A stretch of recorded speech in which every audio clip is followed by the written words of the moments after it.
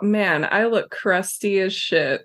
I look terrible as well. No, you do not. You look a little dejected. I do, but I feel like my hair is all frizzy and I'm wearing a Stranger Things t-shirt with my grandma cardigan. I Like like your grandma cardigan, and I think your bangs look delightful. they are greasy. Could have fooled me. They look nice to me. Sarah's here to get a pep talk because my day is something.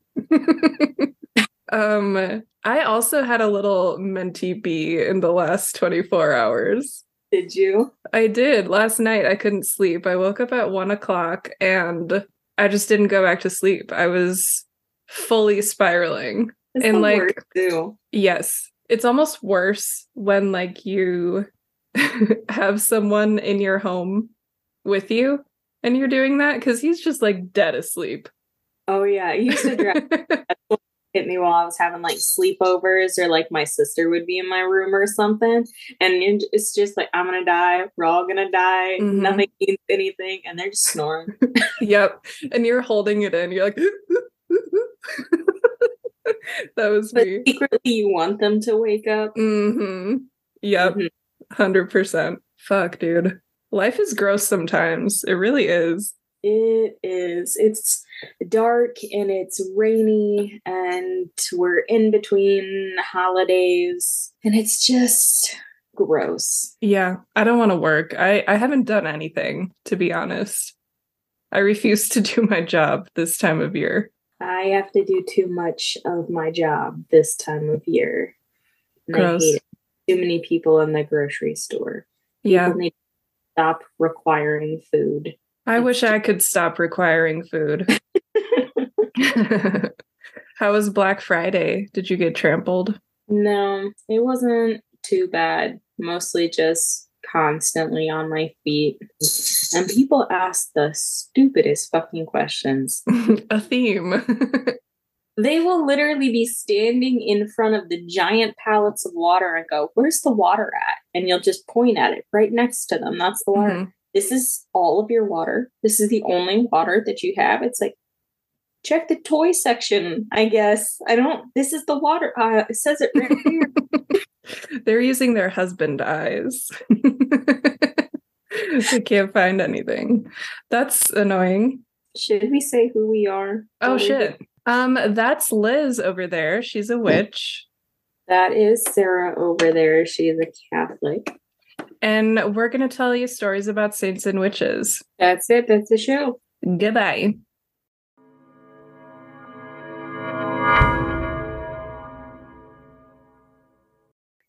So it's been a while since I've done a real big name. So I'm finally going to do St. Francis of Assisi today. I've been avoiding that for years, literally. As always with the big ones, there's so much information. I can't possibly get to all of it, but I'm going to do my best.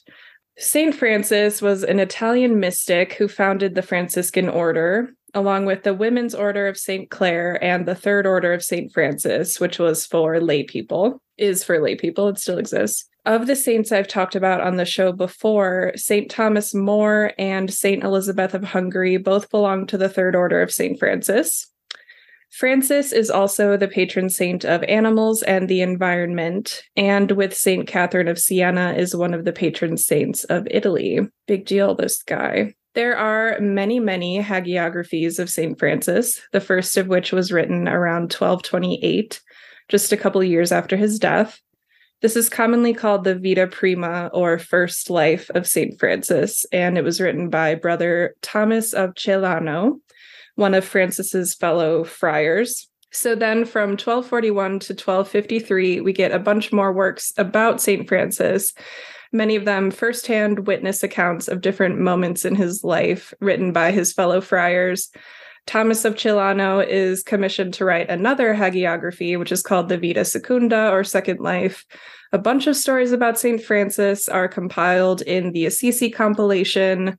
Franciscan friars are now scattered far and wide, and they send in letters containing their memories of Francis. And then in 1260, St. Bonaventure wrote his own hagiography of St. Francis after visiting important sites from Francis's life. This hagiography was declared in 1266 to be the official hagiography, and the church decreed that all prior hagiographies should be suppressed. That, oh, you look happy. Did it turn on? Success. Liz's computer has been resuscitated. Yeah, it's back. It's good. Okay. Good. Thank God. Oh, Jesus Christ.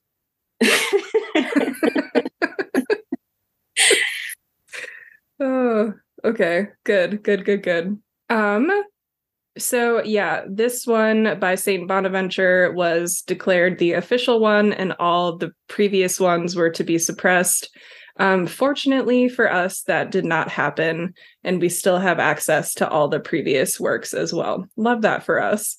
Anyway, finally, we have a few other 13th century works that track the development of Franciscan missions, beginning with their founding.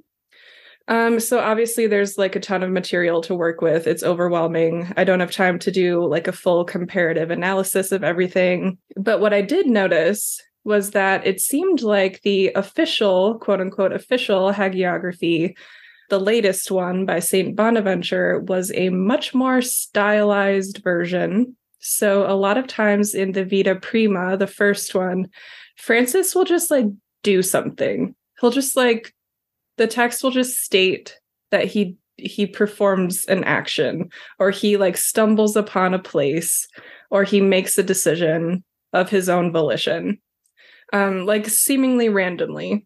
But in the official hagiography, he will hear the voice of God, or he'll experience a vision, or something that will happen later in the story will be foretold in the beginning. So this is super common when we have like multiple hagiographies that are separated by like decades or centuries from each other. The later one usually is just a better story. We have more story elements. There's foreshadowing, there's imagery, and obviously it makes the saint appear the most saint-like, the most otherworldly, the most holy, etc. So I find that fascinating. And I think it's important to keep in mind that the very first hagiography didn't include some of the details that we now commonly think of when we think of Francis. Anywho, let's get into it. In late 1181, in the village of Assisi in Umbria, a son was born to a wealthy Italian silk merchant named Pietro de Bernardone de Moriconi and his wife Pica de Bourlemont, who was a French noblewoman from Provence. That was my hardest pronunciation. Out of the way real early. I still can't get it out of my head that when we say things, we probably sound like we're speaking Simlish. I mean, yeah. Did you see that on TikTok? People were playing what's that song? That one country song. I don't know, but the artist recorded a Simlish version of it. It was like the song that's like country girl, shake it for me, girl. Oh my God, the Simlish version. It's very funny. And that he actually recorded it himself. Put his heart into that. Put his whole pussy into it. For sure. So Pietro, the dad, Francis's dad, was away on business in France when the son was born. So Pica had him baptized as Giovanni. When Pietro returned to Assisi, he began calling his son Francesco, or Frenchman. And this is thought to be like an homage to the circumstances of the son's birth. So Giovanni becomes Francesco, or the Latinized Francis. Francis grew up pretty much your typical spoiled rich kid. He was handsome, he loved fancy clothes, good food. All his friends were also rich kids. He loved troubadours. They were the big thing back in the day. And he loved to like listen to poetry and song and just like generally live his best life. Something interesting, I noticed in the beginning of the official hagiography, the later one, was this line, quote, "A certain citizen of Assisi, a simpleton, as was believed, yet one taught of God, whensoever he met Francis going through the city, would doff his cloak and spread the garment before his feet, declaring that Francis was worthy of all honor, as one that should ere long do mighty deeds, and was on this account to be splendidly honored by all the faithful," unquote. So that quote was not in the Vita Prima. That's a later invention, probably to sort of sprinkle in that epic feeling of like prophecy and destiny. Another later invention is a very well-known anecdote in the life of St. Francis called the story of the beggar. In this story, a young Francis is selling his father's silks in the marketplace when a beggar comes up to him asking for money. Francis initially dismisses him, like, get out of here. But then he can't stop thinking about this man, so he runs after him and gives the man everything in his pockets. His friends mocked him for this, and his father scolded him. Again, that's only in the later hagiography, not the first one. Anywho, in Francis's late teens or early 20s, he falls ill and remains ill for a long time. This illness starts to change his view of the world little by little. While he's regaining his strength, there's this episode where he's walking through the vineyards that his family owns. He's looking out at this beautiful countryside, and he realizes that it's all empty. It's pretty, but he doesn't feel anything when he looks at it. It doesn't mean anything to him anymore. Shortly after that realization, both the first and the last hagiography agree that Francis has a dream vision in which he is in a palace. And this palace is full of both Christian imagery and military imagery, like swords and lances hang on the walls next to crucifixes and statues. And in the dream, he asks, who does all this stuff belong to? And a voice with a capital V tells him that it belongs to him and his soldiers. So he wakes up and he's like, cool, I'm going to enlist in the military. Not my takeaway. And God does a major facepalm. He's like, I should use less symbolism. Right. Gotta be clearer next time. He did not take an English class. No, he did not take an English class. That's funny because one time we accused God of not understanding a metaphor. I don't remember when, which is a weird thing, the weird like beef to have with God. There are like many other things you could be mad at God for, but we went all in on the figurative language. Mm-hmm. Anyway, in 1205, Francis enlisted in the army of a nobleman to go to war in Apulia, which is in southern Italy. He only got to like the next town over, though. He did not make it far, like half a day's journey, when he heard the voice from his dream again, sort of like grabbing him by his head and turning him back toward home. And the voice tells him that the vision he saw would not be brought by mortal counsel, but by divine counsel. Like, hey, you don't need to go follow this guy into battle. You need to basically like wait for further instructions from God. So Francis is excited about this. He goes home and he retreats from the world a little bit. He stops working for his dad. He stops like partying so much. He's just waiting for God to tell him what to do next. When he does see his old friends, they ask him if he's ever going to marry. And he says, yes, a fairer bride than any of you have taken. Wow, you Jesus Christ. Talk about my wife that way? You dick. And they're like, oh, okay. Who's that going to be? Like, who's this hot chick you're going to marry? Why haven't we met her? And he replies, oh, her name is Lady Poverty. Okay. Okay. Okay. A little bit of an asshole. So he begins to, quote unquote, put on the spirit of poverty. He would visit hospitals and give his clothes to sick people. He gave money to beggars. He bought stuff for poor priests for their churches. And then one day in Rome, he comes across a group of beggars outside St. Peter's. He trades his clothes with one of the beggars and then spends the rest of the day in this man's dirty rags. And it's wanted to play as a homeless person for a little bit. That's exactly what I wrote. Like, I wrote that cosplaying poverty is the best day of his life. He loves it. Yes, he loves it. Yes, so now he's cosplaying poverty. And after this day, he spends a while sort of wandering the countryside in his rags, begging for food when he has to, but mostly just like being alone with his thoughts in the wilderness. Check that off your bingo card, wandering in the wilderness. At one point, he comes upon a man with leprosy, and the hagiographies tell us that Francis has always been disgusted by people with leprosy and has hated being near them, but that he manages to overcome his disgust of this man and he kisses him. My first thought was like, I see the intent of that, but it comes across in a way that like doesn't look great.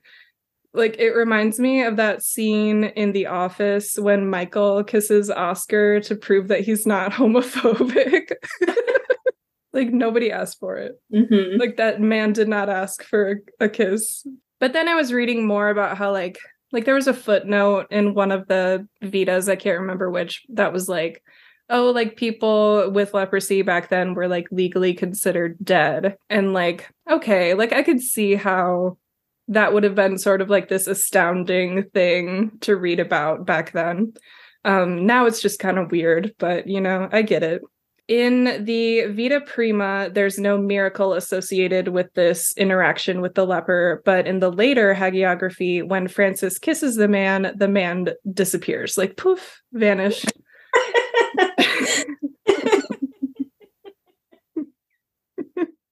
Wish granted. Yeah, so he looks around, there's no one there, so he believes that it was Jesus who appeared to him. Again, later invention. And now we come to probably the most famous story associated with St. Francis. This is definitely the moment that I would think of when I think of his life. So I'll read the excerpt from the official hagiography. Quote, on a certain day, when he had gone forth to meditate in the fields, he was walking nigh the church of St. Damian, which from its exceeding great age was threatening to fall, and at the prompting of the Spirit went within to pray. Prostrating himself before an image of the crucified, he was filled with no small consolation of spirit as he prayed, and with eyes full of tears he gazed up, and he heard with his bodily ears a voice proceeding from that cross, saying thrice, Francis, go and repair my house, which as thou seest is falling utterly into ruin. Francis trembled, being alone in the church, and was astonished at the sound of such a wondrous voice, and perceiving in his heart the might of the divine speech, was carried out of himself in ecstasy, unquote. That's like the San Damiano vision. The hagiography continues with sort of like a cute little misunderstanding on Francis's part. He thought that God meant for him to repair the material church. So he goes out and sells all his father's silks and gives the money to the parish priest. But really, God was talking about the spiritual church. Like, God is like, oh my God, like, I really cannot be clear enough. You're right with this man. This man is an imbecile. Yeah, so more on that in a moment. But this more on that moron in a moment. But this episode appears in the Vita Prima as well. It's quite different, though. In that earlier version, he's riding along on horseback. He's just been out partying the day before, and he rides by the church of San Damiano and sees that it's falling apart and basically just like tosses some money at the priest. The voice of God is not involved at all. There's no vision, no ecstasy, none of that. Interesting. In the later hagiography, Francis sells all his father's silks to pay for the church's restoration, and Daddy is not happy about that. Pietro beats his son, binds him, and locks him in a storeroom. But while his dad is out, Francis's mother frees him. and he runs away to seek sanctuary at the Church of St. Damien. His father soon follows him there and has him arrested for stealing from him. There's really no communication between father and son. No, but I can kind of get where the father's coming from. I mean, my son is being weird. He won't get married. He's cosplaying as a homeless person. He keeps saying rude shit to his friends. And now he's selling all my shit to go give to this dude to repair a church. No, from the outside, it looks completely bonkers. Yes, I agree. So his father follows him there and has him arrested. He asks the court to revoke his son's right to his inheritance as like restitution. And then during the legal proceedings, Francis freely gives up his inheritance. He's like, okay, that's what you want. Like, you can have it. I don't want it anymore. One version of the story actually has him removing his clothes during the hearing because they were given to him by his father. If no one asked for this, and it's not helping the case, he's stripping in court. That is kind of the theme of St. Francis. Like, nobody asked for it. Nobody really wanted it. But he's going to do it anyway. And he's going to cause a scene doing it. I'm starting to gather that. Yeah, I think he was probably a Leo. So the judge or whatever, I don't know if it was a judge, magistrate, the mayor, I don't know, somebody,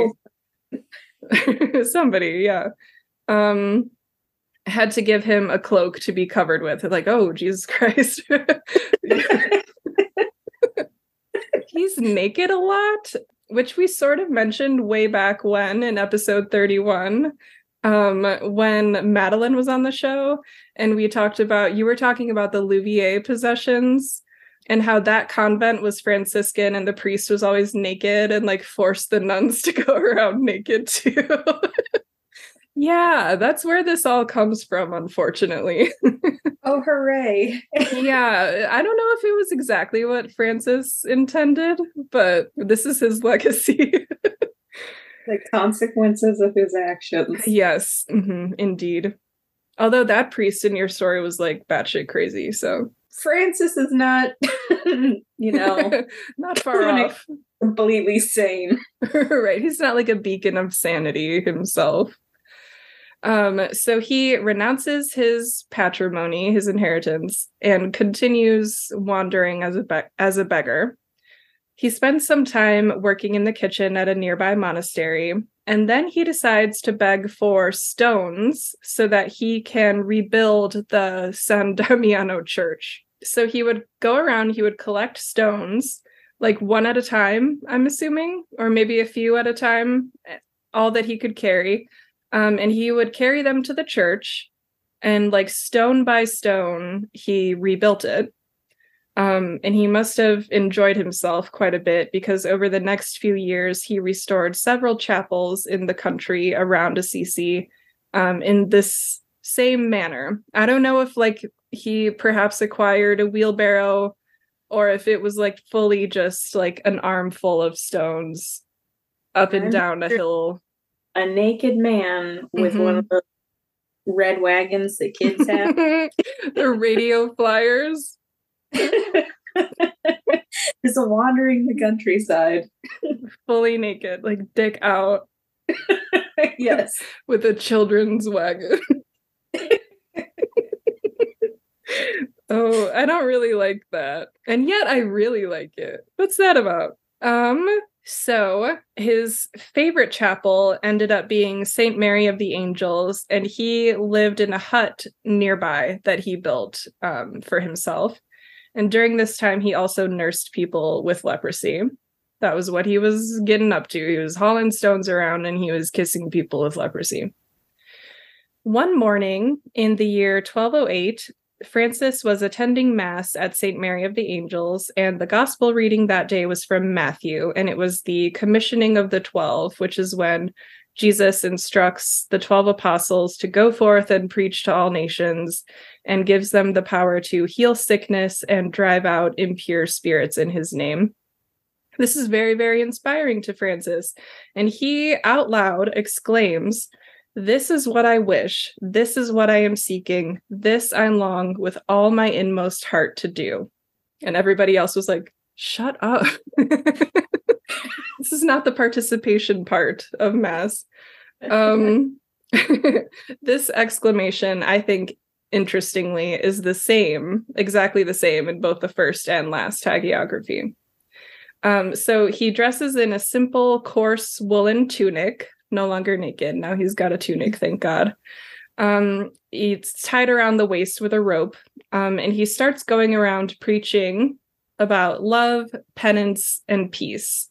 Preaching like this, like to ordinary peasants out in the country without a license was not common. People were definitely doing double takes on this guy. Who is he? Where did he come from? What does he want? I am, just for the record, now picturing him as the man who comes through our Walmart and occasionally preaches to us next to the beefsteak tomatoes. He's a Franciscan. What does he preach about? Just letting us know the good word. How God and Jesus and Satan works. Okay, sure. Yeah, just a very Christianity 101, Sure. I'd never encountered this information before. Right. Brand new in the world. Mm-hmm. Yeah. Lovely. He's so weird. He wears one of those like fisherman hats. You know the ones I'm talking about? The floppy brown ones? Yes. Like the bucket hat. Imagine that. Full beard, standing in the produce section. It's like, do you know that if you don't believe in God, you're going to go to hell? Does he have a walking stick? I just work here. Sir, I'm just trying to restock the beefsteak tomatoes. Does he have a walking stick? I have no idea. I keep erasing him from my own mind, and then I'm confronted with him again. So sure. There's a guy at church who seemed like he might do something like that, who always had a walking stick and had a long beard and wore a hat.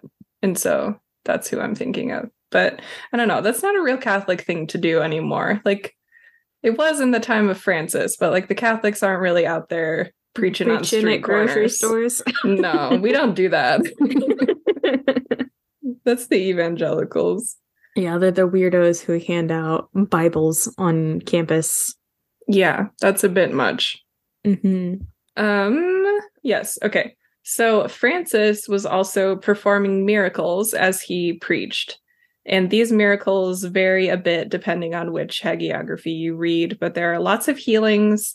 Like you would expect, he'll kiss somebody with leprosy or some other horrific disease and they're instantly cured. One of the most famous miracles has to do with animals, which is why he's considered the patron saint of animals. I feel like that's why everybody picks him as their confirmation saint. So they're just like scrolling through like the Rolodex of like prayer cards in their like grandma's drawer or whatever. And they see animals. They see animals and they're like, I have a dog. Let's just pick this weird naked man with the wagon who likes animals. Exactly. Exactly. They're like, I like animals. Perfect. Match made in heaven. Because you're like 13 at the time when you have to pick. So like it'd be a lot different if they put in St. Christopher with his dog head in there. I feel like dog head in the picture. They'd be like, yo, that's me. Yeah. I feel like that went over a lot of children. We would have a lot more St. Christophers as confirmation saints for sure. Yeah, it's like always Francis for boys and girls pick like whatever extracurricular they're into. Like the music girls pick St. Cecilia. The Irish ones pick St. Bridget. It's just whatever tiny little commonality you have. Yeah. So this is from the Vita Prima when Francis and his companions have been walking through the woods and have stumbled upon a large flock of birds. Quote, when he saw them, being a man of the most fervent temper and also very tender and affectionate toward all the lower and irrational creatures, Francis, the most blessed servant of God, left his companions in the way and ran eagerly toward the birds. My brother birds, he said. Much ought you to praise your Creator, and ever to love him who has given you feathers for clothing, wings for flight, and all that you had need of. God has made you noble among his creatures, for he has given you a habitation in the purity of the air.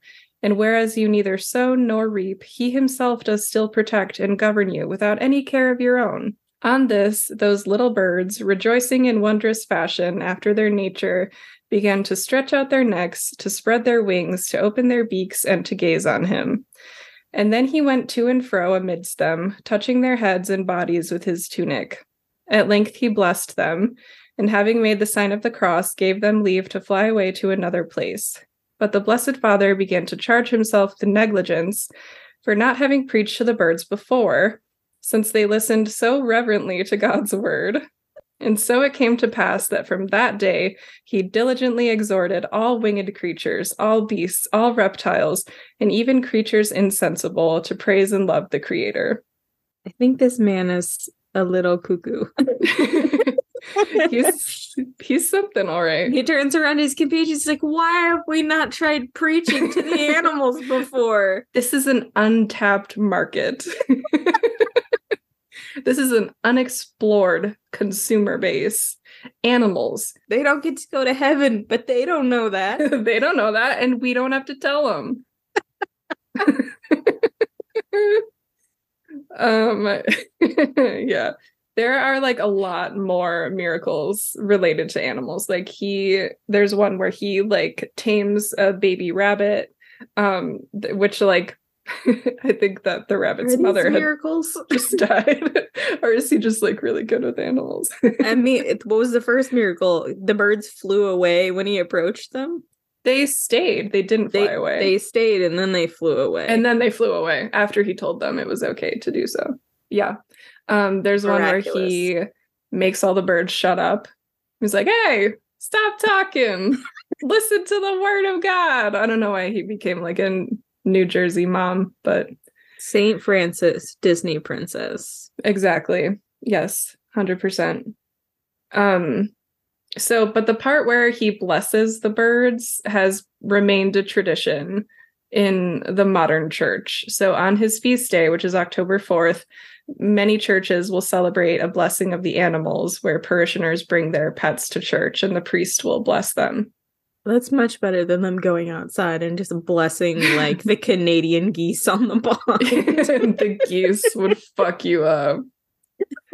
I'm scared of them. They're territorial. Yeah, they're scary. I always like the blessing of the animals. I want like more shit like that and less politics and homilies. So I mentioned in the excerpt that Francis had companions with him. His preaching and his miracles had started to attract a handful of followers. By the end of his first year preaching, he had 11 of them. The 12 men, obviously 12 is a very significant number, they lived in a deserted lazar house or leper colony near Assisi, but they spent most of their time just wandering through the countryside preaching. In 1209, Francis wrote out a rule for his followers called the Regula Primitiva, or Primitive Rule. We no longer have the actual text of this rule, but we know that it was simple and based on Bible passages, and that the men were meant, quote, to follow the teachings of our Lord Jesus Christ and to walk in his footsteps. So now that they have a rule to govern them, even though it's like super simple, it's time for them to go to Rome and ask the Pope to approve their order. Their timing is perfect because right when they enter the city, they meet Bishop Guido of Assisi, whom Francis already knows, and the bishop is with Cardinal Giovanni di San Paolo, who agrees to accompany Francis and his followers to the Pope and to argue on their behalf. So they're like right in the sweet spot. According to the official hagiography, Pope Innocent III's counselors tried to dissuade him from approving the order because they thought Francis's model was unsafe and impractical, to say the least. But after a few days of deliberation, the Pope had a dream in which he saw the Lateran Basilica about to crumble, but it was held up on the back of Francis, the humble young man he had just met. After that dream, Pope Innocent agreed to informally approve the order with the stipulation that when the group had expanded, because right now they're just like some dudes hanging out, but like when they get serious and have like an official rule and they're big enough, they can return and have an official audience. The group was then tonsured, which was important to signify their papal approval so that they wouldn't be labeled heretics, as had just happened to the Waldensians, for example. More on them in episode 17. This is also when various beguines are either being beatified or executed, depending on the whims of whatever bishop happens to be in charge in their area. It's crisis time in the church. This is also when confession is made a sacrament, and it's required by canon law to attend confession a certain number of times per year in order to remain in a state of grace so that you can receive the Eucharist. A big reason they did this, a big reason they instated this, was to root out potential heretics, because we don't want anyone who has different ideas receiving the Eucharist. I was gonna say, it sounds a lot like the book I'm reading right now on a small religious cult, and they constantly have to give confession that's recorded so that the leader of the cult can listen to it. Yep. And it's like, weird. Yeah, that's exactly what it is. And I was thinking of the Archbishop of San Francisco refusing communion to Nancy Pelosi. Really? Mm-hmm. She's excommunicated. Did you know that? No, I didn't. Sure, I'm not is. exactly up to date on the excommunication list of the Catholic Church. Well, it's kind of like big news, but I guess like I'm Catholic, so like that's why I know about it probably. I don't even know anything about Nancy Pelosi, so. Well, it's because of her abortion stance, and she's Catholic, so yeah, but she's not allowed to receive the Eucharist in her, like, by decree of the Archbishop of San Francisco. I have a lot of thoughts about that.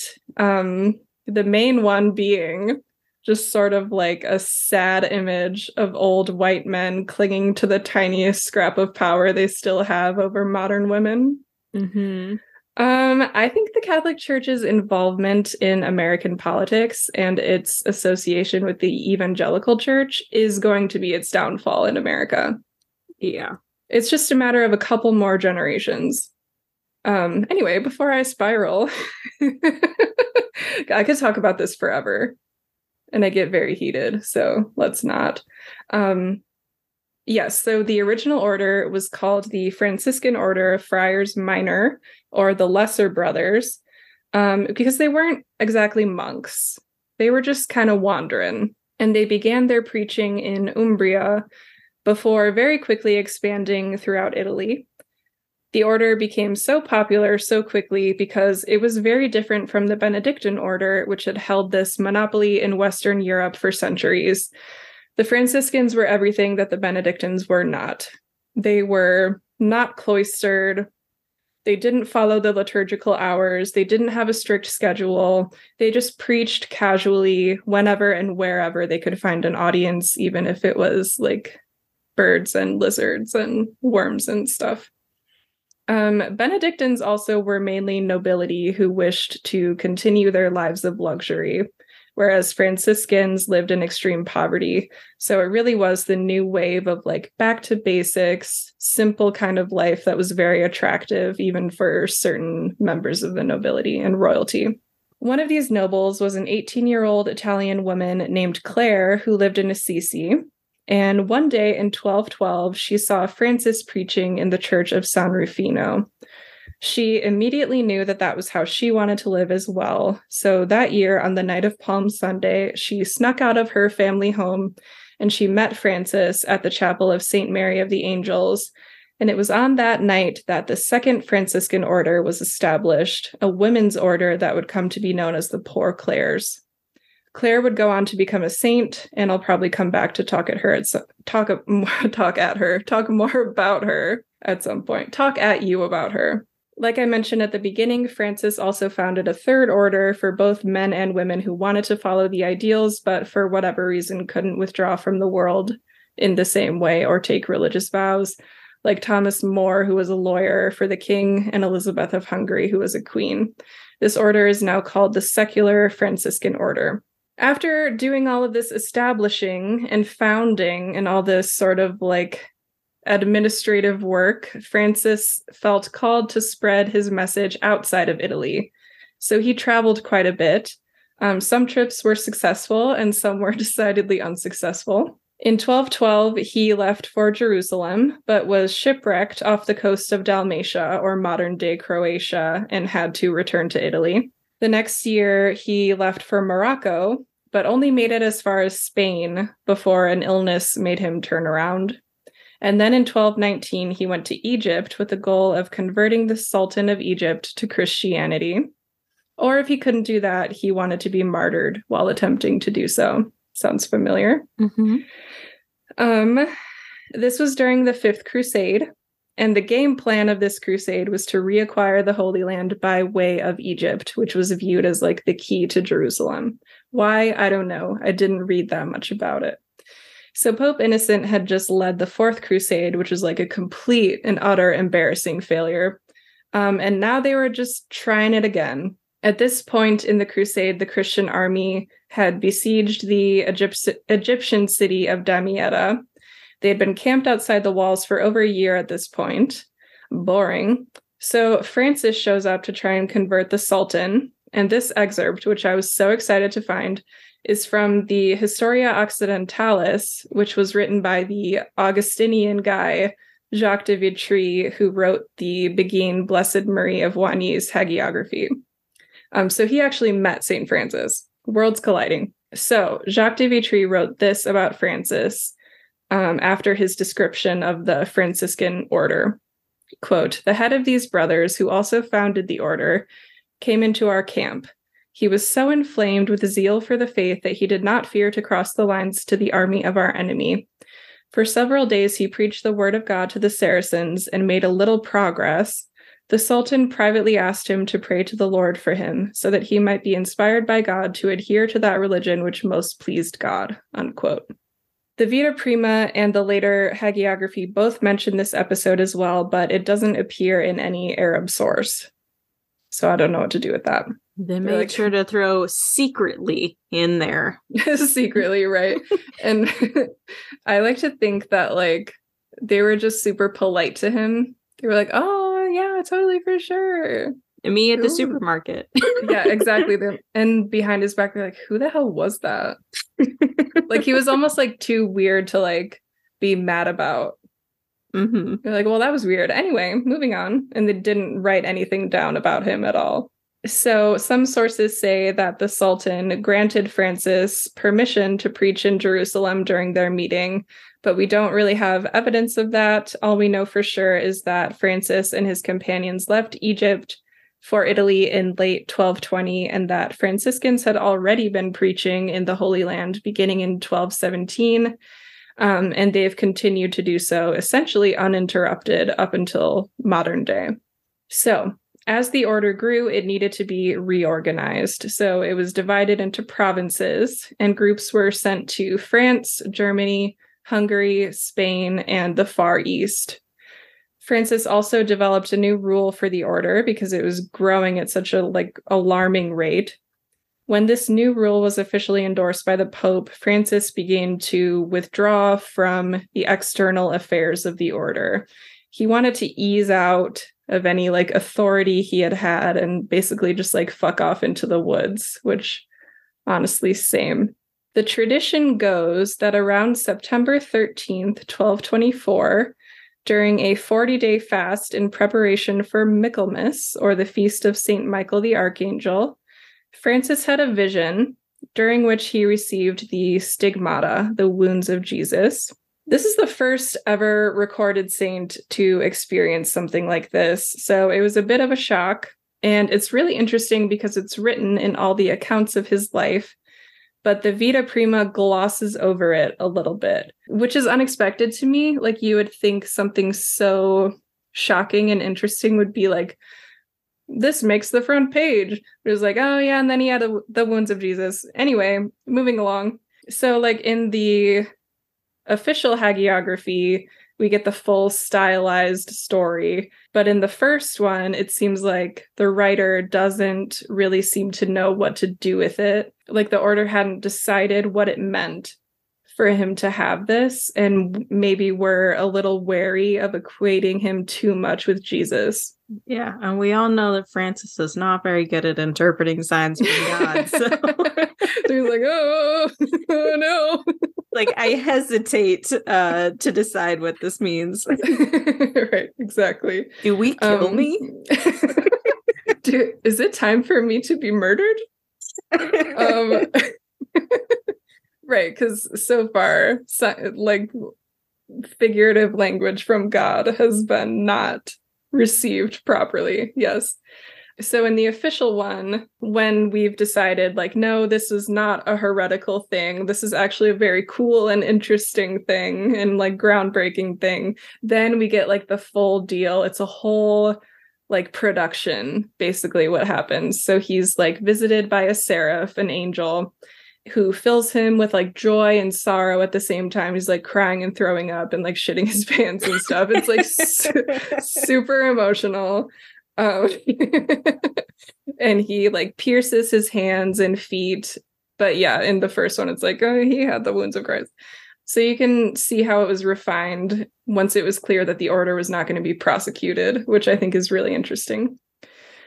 So having the stigmata was not, like, a chill situation, obviously. Seems obvious, but it wasn't like, oh, just a hint of the wounds of Christ and then they fade away. It was like, no, like, you are getting gangrene. Like, like, these are actual real wounds that you have that are becoming infected.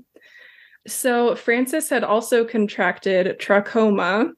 Some sources say this happened while he was in Egypt, but that's kind of a long time for him to have it. So we're not sure exactly when he contracted it, but it's a disease of the eyes caused by infection with the chlamydia bacterium.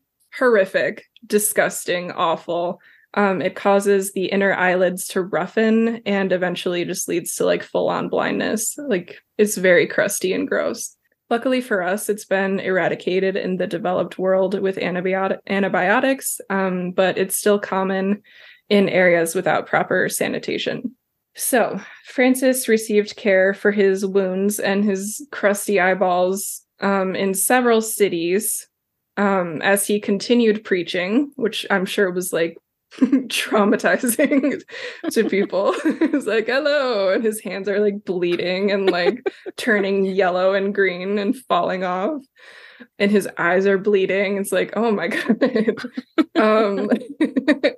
So he received care in several cities, but he was unable to be cured. He did make it all the way back to his little hut outside the chapel of St. Mary of the Angels in Assisi, where he died in the evening of October 3rd, 1226, while reciting Psalm 142, which is a psalm by King David. It's, like, basically, like, my God, why have you forsaken me? Very emo.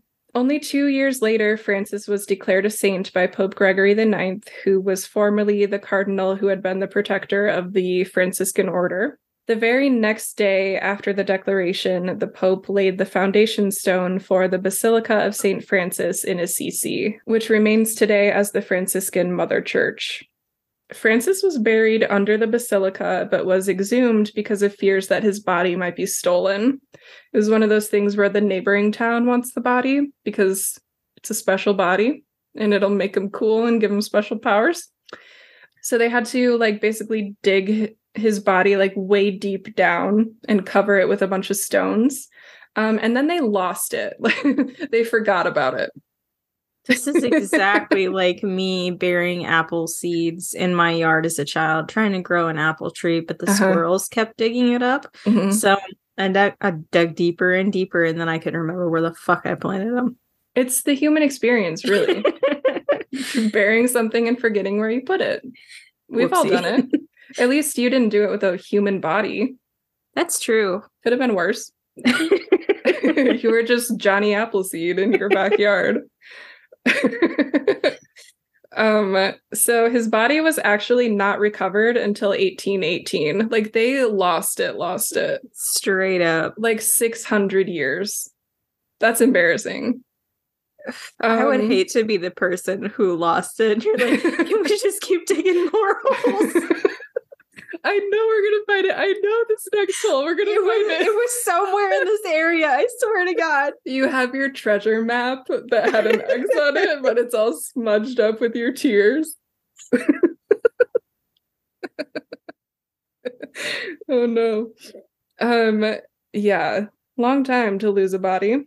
In 1978, the remains were put into a glass urn and were replaced in the stone tomb. So they were like, okay, this is getting a little dusty and crusty. We're going to bring it all together. Some more fun facts about St. Francis before I stop talking. Francis actually invented the nativity scene in the year 1220 when he brought a real ox and a real donkey together around a manger that served as the altar for Christmas Mass. Leo, that's a Leo move. A Leo would do that. Absolutely.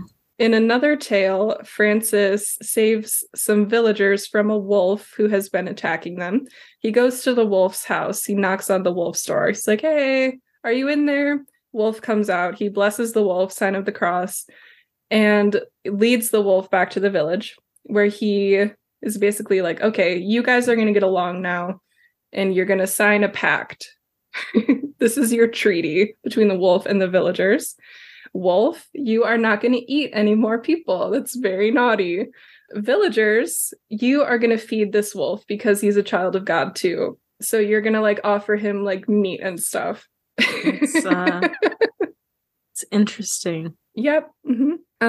In 1979, Pope John Paul II declared Francis the patron saint of ecology, saying that he was a reminder, quote, not to behave like dissident predators where nature is concerned, but to assume responsibility for it, unquote. And that Francis, quote, invited all of creation, animals, plants, natural forces, even brother sun and sister moon, to give honor and praise to the Lord, unquote. That last part was a reference to the Canticle of the Sun that Francis had written. He wrote a lot of shit, but probably most famous is the Prayer of St. Francis. So I thought I would end with that just to tie it all together. This one, fair warning, this gets me every time. So if I start crying, please know that I am mentally unstable. That's okay. I will not be fazed by you crying because I don't have a soul. Perfect. We're a match made in heaven. This is the St. Francis prayer. Lord, make me an instrument of your peace. Where there is hatred, let me sow love. Where there is injury, pardon. Where there is doubt, faith. Where there is despair, hope. Where there is darkness, light. Where there is sadness, joy. O divine Master, grant that I may not so much seek to be consoled as to console, to be understood as to understand, to be loved as to love. For it is in giving that we receive, it is in pardoning that we are pardoned, and it is in dying that we are born to eternal life. Amen. That is St. Francis of Assisi. Interesting man. I didn't know much about him at all. Because obviously I'm not Catholic, so I'm kind of out of the loop. It's like whenever Pinckney would be in class and he'd be like, you know this story from the Bible. It's like, I actually don't. I sure don't, mister. I have no idea what the fuck you're talking about. He knows way more about the Bible than I ever did because he's a Protestant. And I don't know shit about the Bible. So it was always fascinating to me too. I was like, oh. I had no idea this was our folklore. Right. I haven't read this fanfic. Interesting. No, it's interesting to learn more about St. Francis because he's one of the ones that you hear about even when you're not Catholic. Mm-hmm. And he's definitely one of the people that I kind of invoke whenever I see little animals out and about, like a stray cat running across a parking lot. And it's a very quick, like, please don't let it get hit by a car. Same. Yeah, please. So St. Francis would have preached to the stray cat the word of God, perhaps. It's nice to know he would have gotten down on his knees and, preached the good book to the cat. Right. Yeah, I don't know if there are any other saints who would do stuff like that. No. That I can think of. I don't even know how you preach the Bible to animals. Like, not the logistics, but like what's in it for them. Right. What do right. they get Like, which out of it? passages are they going to resonate with? I know. It's like, oh, I can't promise you like eternal life when you die or anything. But like, isn't this one really neat? This story right here. And the animals are like, for sure. This totally applies to me.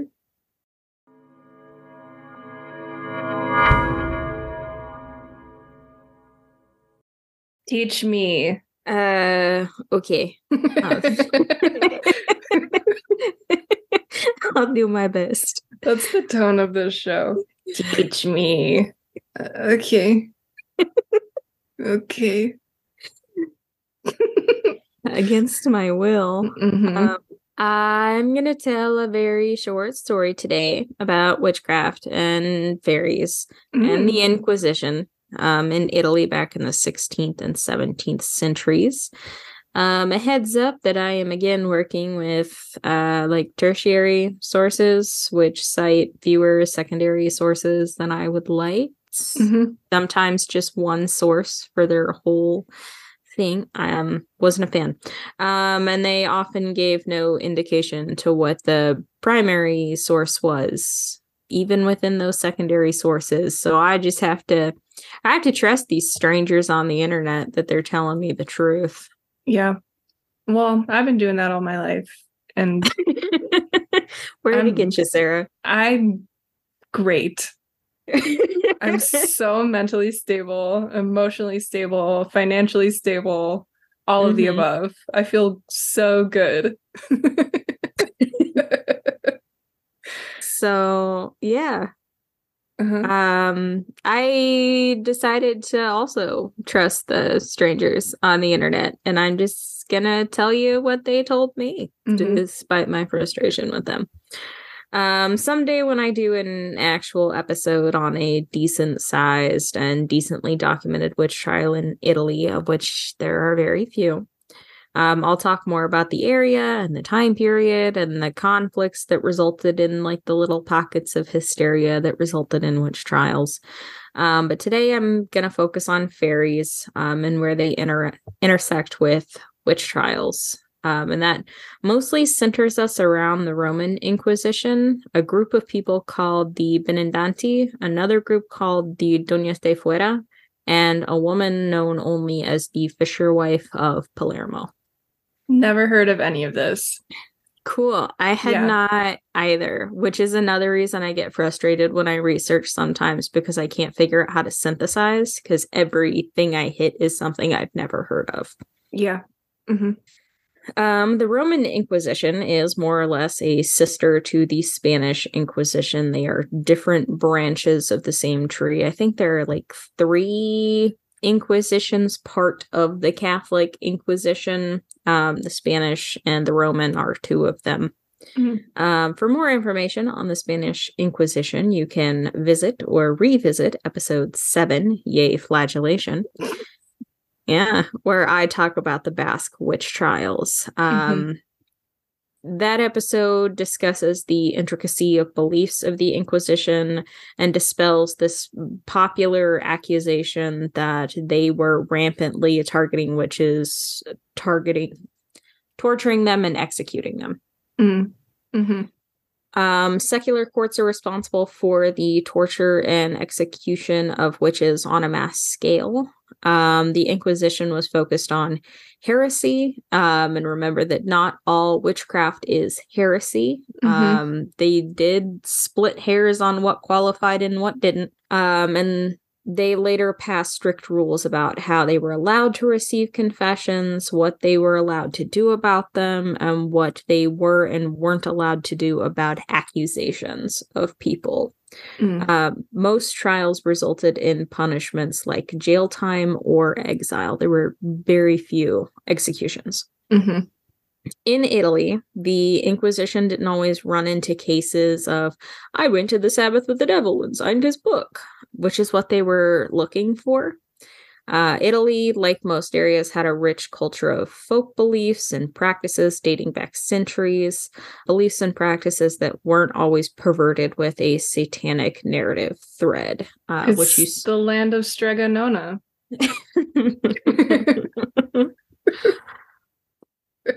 Sorry.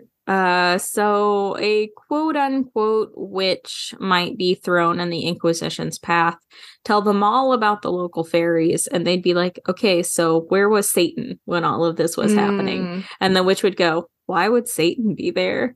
And the Inquisition's only real recourse would be to, like, slap the witch on the wrist. Because they're like, I don't know what to do about this. It looks like heresy, it sounds like heresy, but I don't know. Yeah. That's kind of funny. Yeah, like, who's Satan? I don't know him. What would he have to do with the fairy? I'm telling you a story about the fairies. Why do you keep asking me about the devil? Keep up. Yeah. In the late 1500s, early 1600s, the Inquisition butted heads with a group of practitioners called the Benedanti. They're similar to cunning folk, which is important, but they also have their own little gig that they're running. In 1575, a man named Paolo gives a man named Pietro like a charm to heal his son, who's sick from an undefined illness. A local priest, Scabarizza, and that's a total yes on how you say that man's name. Sounds good. Cool. Is made aware that this exchange has taken place, and overwhelmed with curiosity, just calls on Paolo to tell him more about his folk magic. This will have disastrous consequences. Sounded like that would happen. Yeah. Paolo explains to the priest that Pietro's son had been possessed by bad witches, Malendanti, and that he, one of the good witches, Benedanti, was attempting to save the child. I see. Now I'm figuring out this etymology. Yeah, I'm pretty basic. One sounds like benevolent, the other one sounds like malevolent. I think I'm catching on. It's real easy to keep track of. It took me an embarrassingly long time. I was like, interesting. They sound really similar. Dumbass. Paolo goes on to explain that what the Benedanti are and what they spend their time doing.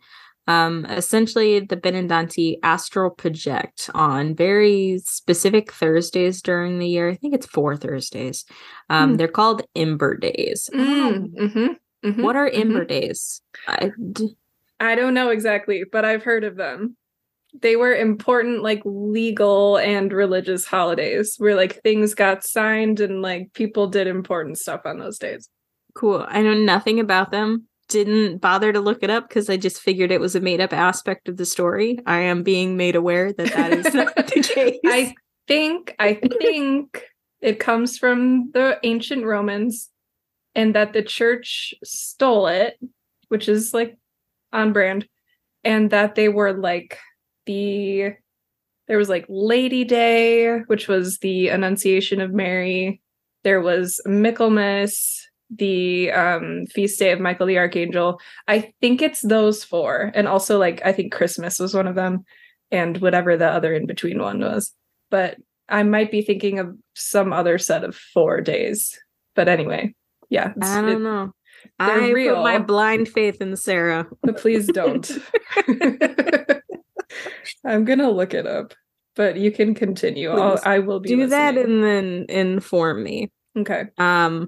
Anyway, on these very specific 4 Thursdays, they astral project.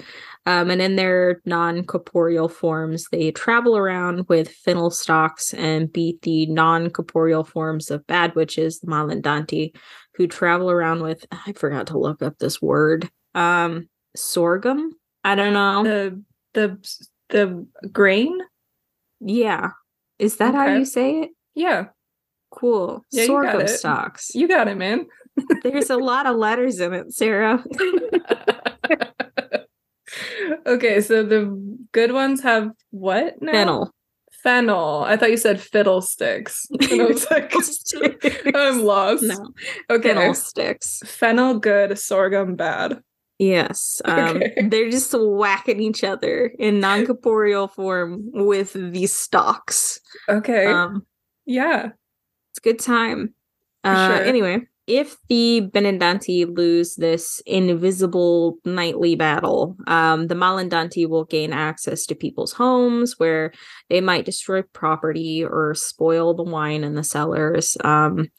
Ultimately, the Benedanti are performing like acts of service to protect people's property and crops and blah, blah, blah. And if they win, things are good. If they lose, things are bad. And that's kind of how they explain the state of the world.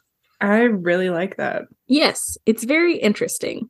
Scabarizza freaks out over all of the talk of witches. He's just like, this is great, but you've said witch like 17 times. And my alarm bells are going off. Red flags everywhere. Yeah. I'm deeply uncomfortable with the question that I've asked you now. This whole situation.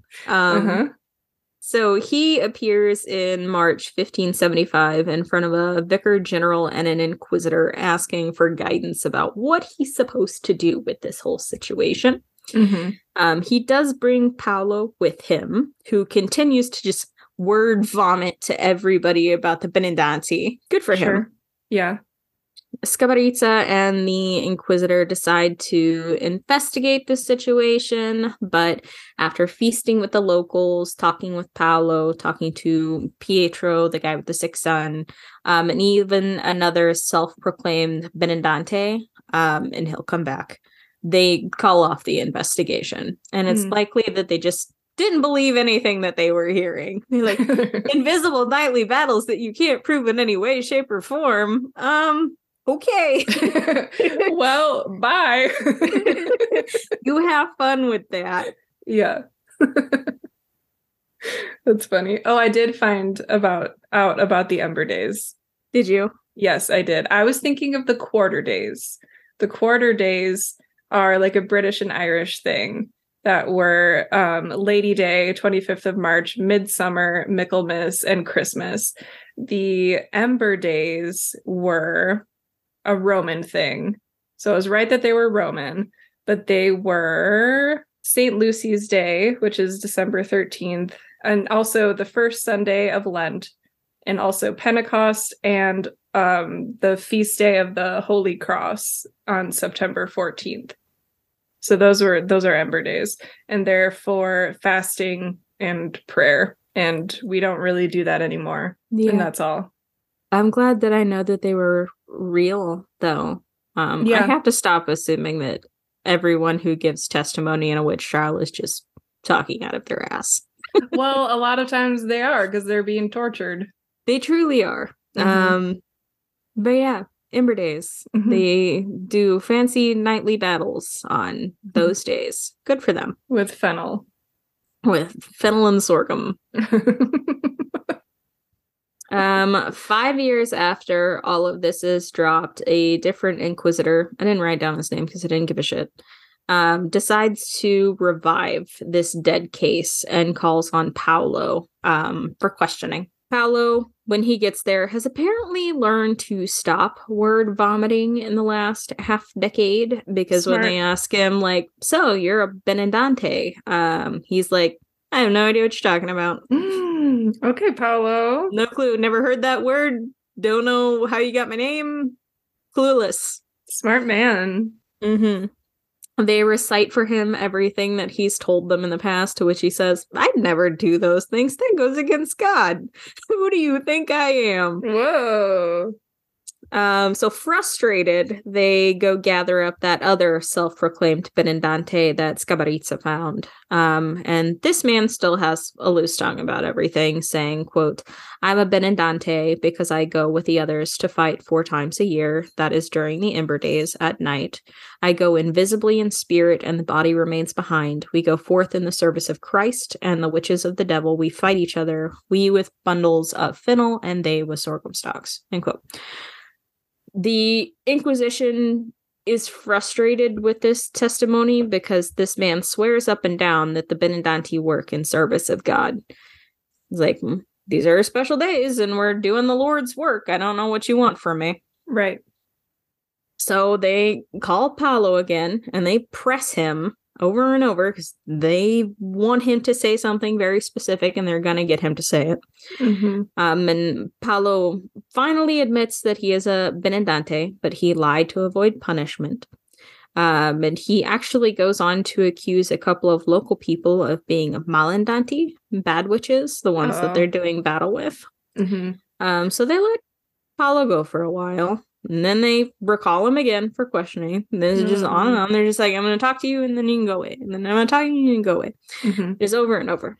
This time, when he's questioned, Paulo asserts that it was an angel who recruited him into the Benandanti. And the Inquisitors kind of grin at this because this is their in. This is how they're going to get him to say what they want him to say. Mm-hmm. So they steadily convince Paulo through sessions of rigorous interrogation that he was actually approached by the devil in the guise of an angel. And that these nightly battles must actually be a journey to Witches' Sabbath. So Paulo, who's probably sleep deprived and tired and hungry, and he just wants to go home, and they are asking him the same questions over and over and over. He's like half hallucinating at this point. He eventually relents that the angel could have possibly been the devil in disguise because, you know, you are superiors in the church and you know more than I do. So if that's what you're saying, then I guess you're right. How could that be? They know nothing of the Fennel and the Sorghum Wars. They know nothing. They know nothing of those battles. Imbeciles. Of these warriors' plights. Poor Paulo. The other Benandante, this other man that they picked up, is convinced of the same things throughout his questioning, relenting that the devil must have tricked him into performing tasks that he swore were for good, not evil. So even he's still like hesitant to completely say what they want. He's like, I thought that I was battling bad witches and like helping the community, but if you tell me I'm doing the like devil's work, then like I wasn't doing it on purpose. Oh. They each received only a few months imprisonment as a sentence. So again, remember, this is the Inquisition. Even when I say that like it's a bad situation, mostly it's just them being questioned over and over and over and maybe imprisoned for a little bit. Yeah. It still sucks though. I mean, they're probably sucks. Farmers. Like they couldn't like work on the farm and they probably had like 12 kids to take care of. And their wife was pregnant and had to do all the farm labor herself. I'm really I'm weaving a narrative here. Sarah and her fan fiction. I'd be going off in my head on tangents. I really do. This Inquisitor, who I didn't write down the name of because it doesn't matter. The one who revived the investigation, he continues to root out Benandanti area, but at most turns he only finds like cunning men and women who are like, dude, just because I use folk magic doesn't mean that I'm a Benedante. Right. It's just he's like, they look the same. Stregonona, just making pasta. Leave her alone, please. Yeah. The Inquisitor's like, how am I supposed to be able to tell the difference? You guys have the same abilities and stuff. And they're like, we're not all Benedante. So a lot of times he goes to like prosecute somebody and they're like, why are you going to prosecute me for something that I'm not? Yeah. And so the case gets dropped. In the event he does find a self-professed Benedante, nothing much ever happens. Sometimes there were jurisdictional issues because this is, the Inquisition is ecclesiastical. They still have secular courts. They're coming from different areas. So jurisdictional issues that sometimes ended trials right there because they couldn't figure out who's going to be in charge of it, where are we going to transfer him to, who ultimately is in charge right now. We can't figure it out. So screw it. Just throwing the case out. Bureaucracy. Yeah. Sometimes this is funny, there was a lack of men to transfer prisoners.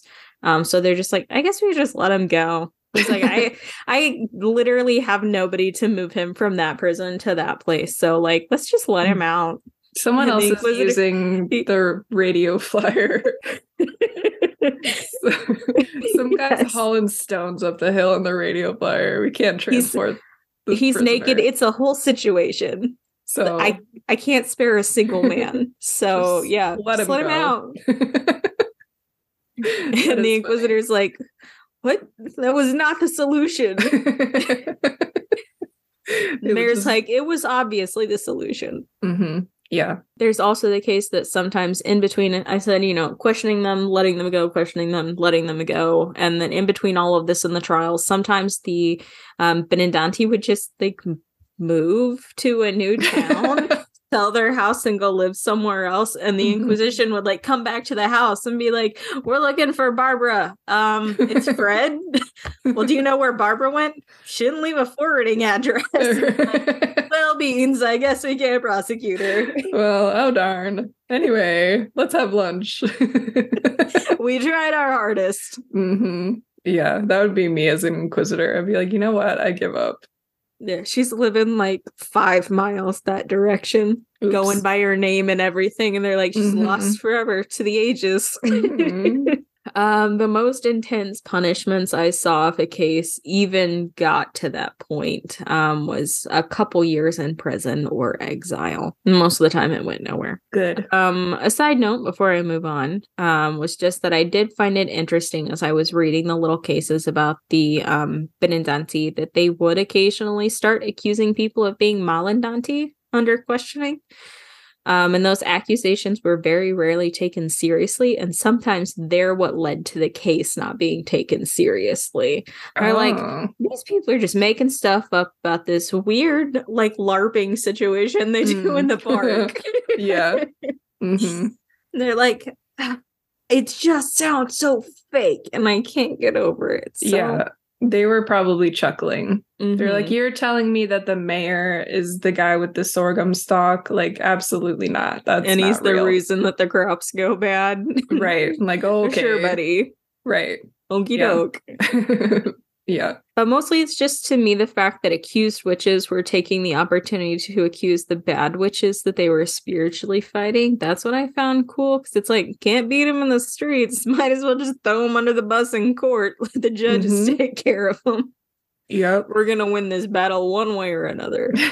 Right. Another group of people the Inquisition ran into during this same time period was a group called the Doñas de Fuera. And I am assuming the name is Spanish by way of the Spanish Inquisition's records, because the Roman Inquisition is the one that's leading all this. But a lot of Spanish officials may have just been more popularized in the Spanish records. We don't know what they were called in Italian.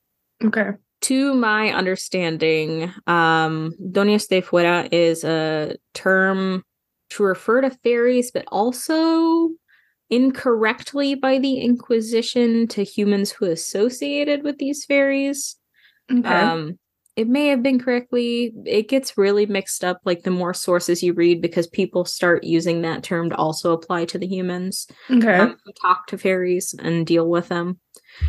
So it can be used for both. It's either the fairies or the human beings who talk to the fairies and like go meet with them in the woods and stuff. Like the soupers. It was the person giving the soup and the person eating the soup. Yes. Yeah. Exactly. These fairies are said by people to be male and female, despite the fact I think their name means like ladies from the outside. I didn't bother to actually translate it. Yeah. I just trusted the strangers on the internet to tell me what it meant. Yeah, as you should. Male or female, beautiful, and dressed in red, white, or black. They travel in groups with a leader or an ensign, and visit infants in people's houses or give gifts to people, like the ability to heal others. The fairies are known for having odd feet, like a horse's or a cat's. And it said at one point, which I didn't write it down because I didn't understand what it meant, that they might also be round. The feet? Like Yeah. the feet might be round. I don't know what that means. Well, it doesn't mean anything. No, but they're like, it was weird, trust me. Trust me, if you saw it, you would also call it round. Round. It's the only word for it. Round. Yeah, that means nothing. I don't get it. It means nothing at all. Okay. These fairies can shapeshift into animals, actual animals like cats, but also a made-up animal that I didn't write down because I didn't know how to say it. I believe it was Aydon. It's made up. It doesn't exist. Oh, okay. Is it round? It may also be round. Who knows? For more about the fairies, I'm going to turn over to a testimony given by the Fisherwife of Palermo, because her account does that thing where it plagiarizes like every single other account. So if I tell you more about the fairies, I'm just going to tell you what her account is. Yeah. The Fisherwife, who is from a city that I am dying to visit because they have the really neat catacombs. The ones where like the dead people are on the walls. Oh, yeah. I love a good catacomb. Yeah, that's the only reason I want to go to Europe is they have catacombs. Yeah, and we don't. We really miss the opportunity. We really need them here. Where's our bone church? What were we doing? What a bummer. All this manifest destiny bullshit, and we couldn't take the time to build a decent bone church while we were at it. I'm telling you, it's the Protestants. Boring. Everything's so sanitized and boring. Yes. Anyway, I'm gonna be sorry about that until the day I die. Blame the Puritans. Curse you, Puritans. Yeah. The Fisherwife is an unnamed woman who was brought to trial in 1588. In her account, she says that she was flown by a group of women on goats to, quote, a land called Benevento, which belongs to the Pope and is situated in the Kingdom of Naples, end quote. There are several stories about Benevento. Think of it as the Italian Blocola. It's just a place where the witches are, where the witches go. Also, interesting, Benevento, I forget what it used to be called, but it's the same, like, Benendanti, Malendanti, Benevento was changed from, like, the bad version to the good version. Got it. So it still carries a lot of that, like, stigma of it used to have, like, Mal in its name. Okay. Continuing on, quote, there was a field, and in its center a platform with 2 chairs. On one was a red teenage boy, and on the other a beautiful woman, whom they called the queen, and the man was the king. The first time she, the Fisherwife, came there, she was 8 years old, and the ensign and the other women in her company told her that she must kneel and worship the king and queen and all they commanded, for they could help her and give her riches, beauty, and young men to make love to. She was 8. Oh my God. Jesus Christ. Just keep that in mind, that she's 8, but the story is told in a way that it's like, clearly she has to have been older while this was happening. This happened over a series of years. Got it. They told her not to worship God or the Holy Virgin. The ensign then made her swear in a book with large letters that she would worship the king as if he was God and the queen as if she was the Holy Virgin. And she gave herself to them with body and soul. And after she had so worshipped them, they made the tables and ate and drank. And thereafter the men had intercourse with the women and with her many times in a short period. All of this seemed to her as if a dream, for when she awoke, she did so in her bed, naked as if she had gone to rest. But sometimes they had called upon her before she had gone to bed so that her husband and children would not notice. And that's what I point out, because it's like, clearly this has to have happened for a series of years, because she didn't have a husband and children when she was 8 years old. Right. And without having gone to sleep before, as far as she could tell, she left and arrived fully clothed. She further claimed that she, at the time, did not realize that it was sinful until her confessor opened her eyes and told her that it was Satan, and she was not allowed to do it further. But she still continued to do it until 2 months ago. It sounds kind of baller, not gonna lie. Yeah, and it's like, she left filled with the happiness she received from it, and because the king and queen gave her means to cure the sick so that she would earn some money because she had always been poor, that's pretty much why she kept doing it, end quote. Yeah. It gives Isabel Godi in a lot of places. It really does. Mm-hmm. And I was thinking, like, maybe she's making it up, but if she's not, and she like really believes that this is happening, one, that's terrifying. And two, like, what's going on? Is it like really vivid dreams, like the same recurring vivid dream over and over again?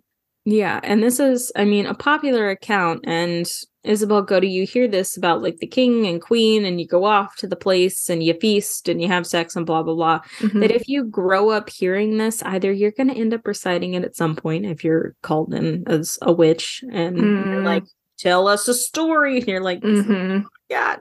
It's the only one I know. Yeah.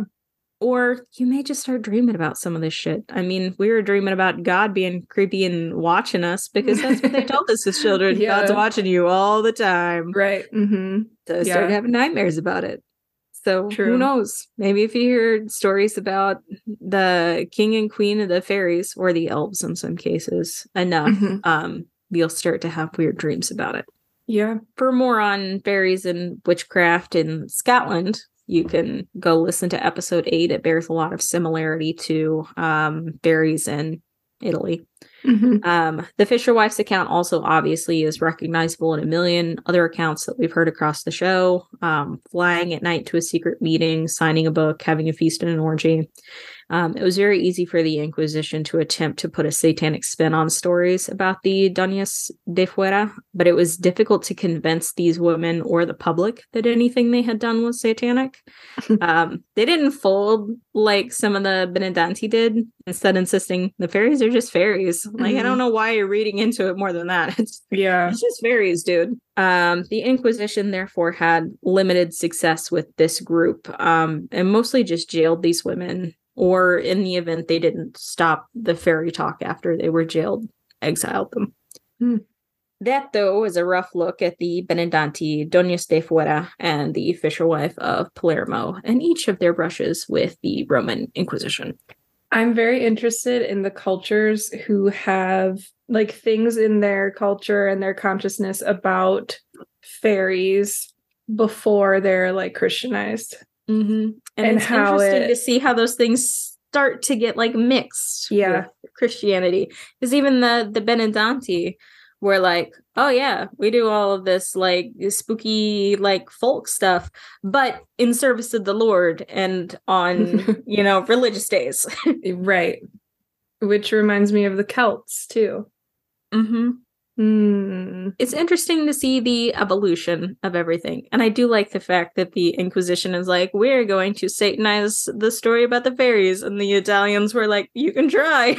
Right. Like they're the ones who invented the stories.